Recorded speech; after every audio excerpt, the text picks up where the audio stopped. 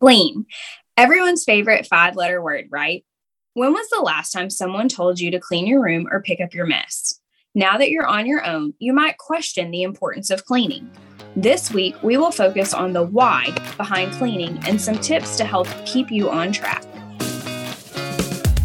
Tackle your adulting to-do list with the Grown Up You Facts for Success podcast. Keep listening as we celebrate Season 3 with podcasts to help steer you in the right direction by providing useful information for living an independent and satisfying life as a young adult. Hello, I'm Tristan Bolton, Crawford County Extension Family Consumer Sciences Agent with the University of Arkansas System Division of Agriculture. Today, we are talking about the basics of cleaning. I'm joined by Casey Ford, the Franklin County Extension Family and Consumer Sciences Agent. First, let's start, Casey, with where did you learn to clean? Well, I guess I learned from my parents. They expected me to help out with dishes and to help keep the common areas of the house clean, so like the living room, things like that. But I also lived with my aunt and uncle when I was in my late teens, and I learned more about different standards of cleaning and different ways to clean things, and how my aunt and uncle did things was different from my parents.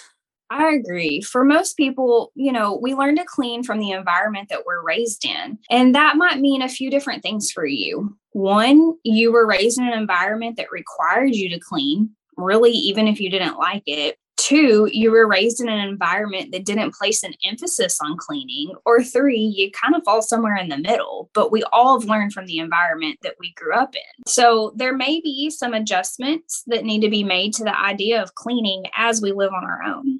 Casey, why do you think that we clean? What's the actual purpose behind cleaning? I think people clean for a few reasons. Being comfortable, feeling good about your space, and even health reasons. I know for me, if a space is dirty, I don't think as clearly sometimes. I don't feel good. Yeah, for sure. There's a basic standard of cleaning that we should follow for health and safety reasons.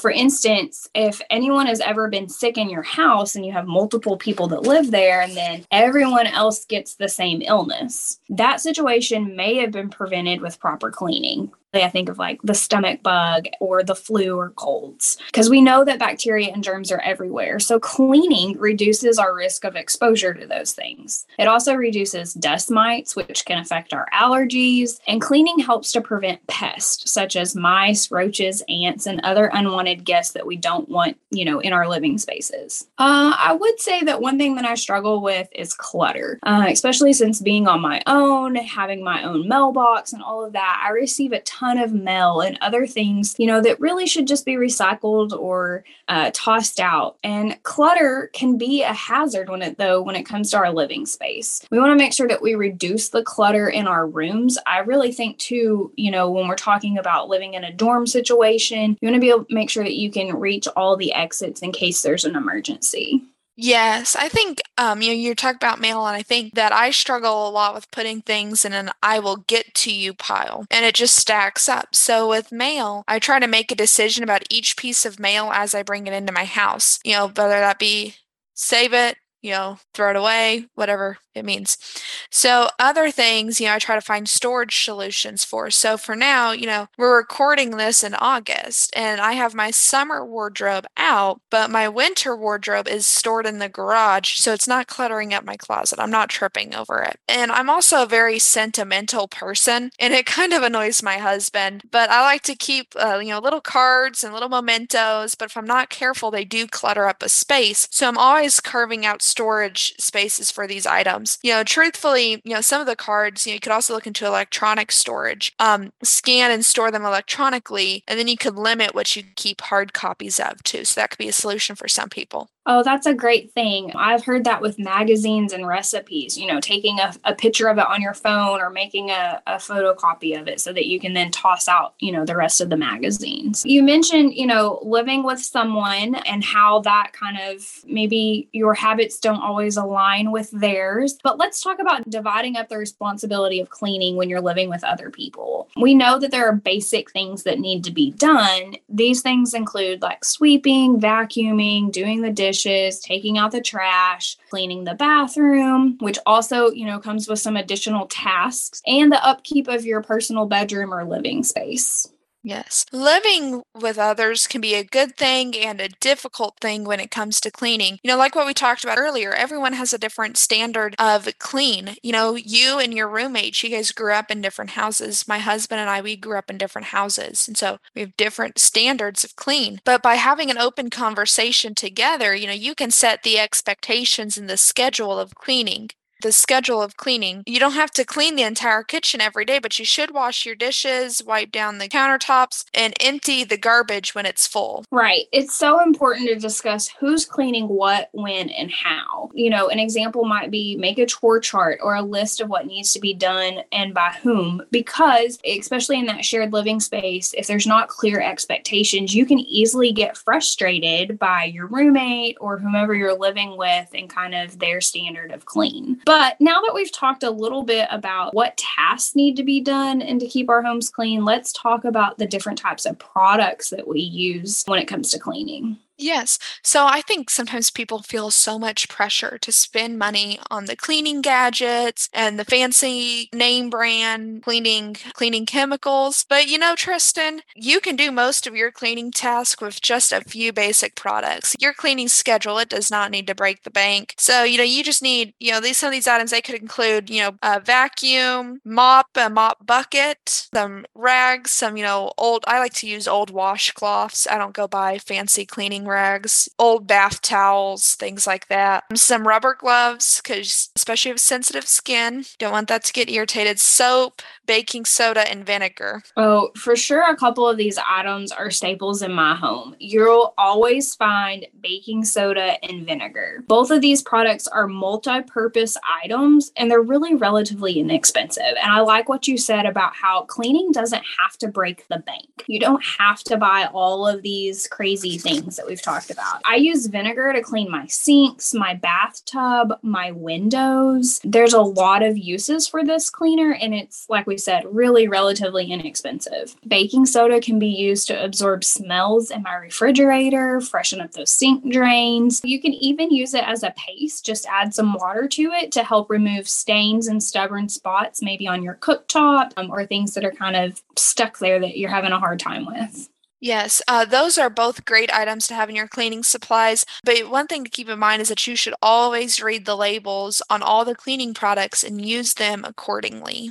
Yeah, that's a great reminder. It's important that we use items properly for our safety and our health, but it's also important that we have a designated secure place to store our cleaning products. A great example of that would be under the sink with the cabinet door securely locked, especially if you have little kids or children that visit you. You want to make sure that those chemicals are out of their reach and they're not accessible to them. Yes. Some of the items we talked about earlier, we talked about how cleaning doesn't have to be costly. And so some of those items I mentioned earlier, a lot of those are purchased every few years or months. You get a broom and a dustpan, that could last you quite a bit of time. So it's not an ongoing expense. Vacuums, I will use my vacuum until it dies, But the rags and cleaners, they might need to be purchased more frequently. The vinegar, the baking soda, you obviously need to purchase that when you run out, but still inexpensive. So I think it's easily done on a shoestring budget. For sure. And products like vinegar and baking soda are those multi-use products. Also, I would say, when we're talking about your budget, make sure you read the labels. Sometimes things are marketed as cleaning products specifically. So just look at those labels and make sure that you know what you're getting. And of course, you can purchase those commercially produced cleaners, but you can also make your own. Making your own green cleaners is a good for you and the environment because you're reducing the number of chemicals that you're using. Here's a couple of reasons you might want to make your own green cleaners. One being most of the ingredients needed you're going to probably already have on hand, or like we said, you're going to save money because they're inexpensive. And then generally, green cleaners work as well as those with those harsher chemicals. And lastly, green cleaning helps to keep dangerous toxins out of our house and our environment. So if you have a lot of allergies or sensitivity, it can help with that as well. Yes, those are all great reasons, Tristan. I think it's great for people to know that cleaning supplies, they don't have to break the budget.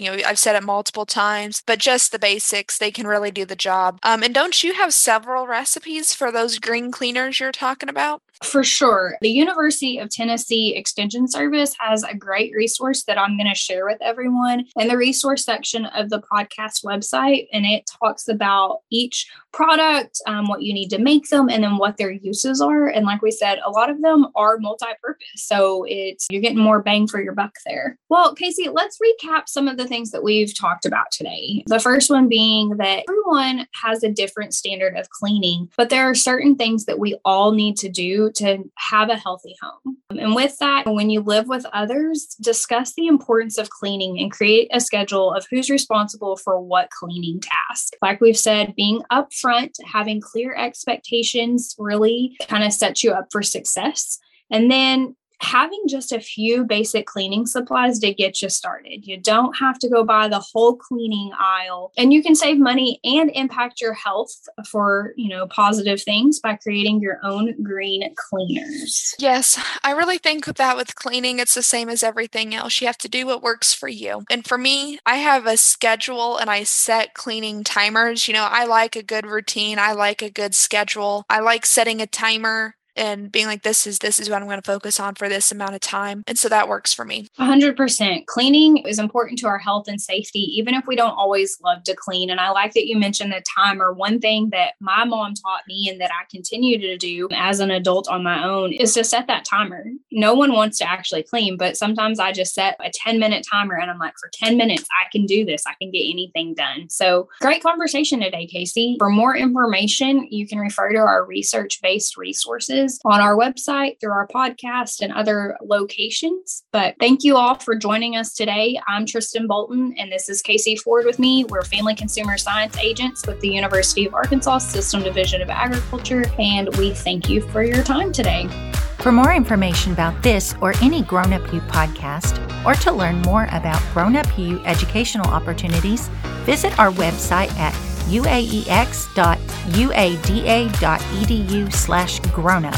Be sure and follow us on Facebook and Instagram at UADA Grown Up U Podcast. The Grown Up U Podcast series is brought to you through the University of Arkansas System's Division of Agriculture Cooperative Extension Service, an equal opportunity affirmative action institution. Contact your local county extension office for programs available in your area.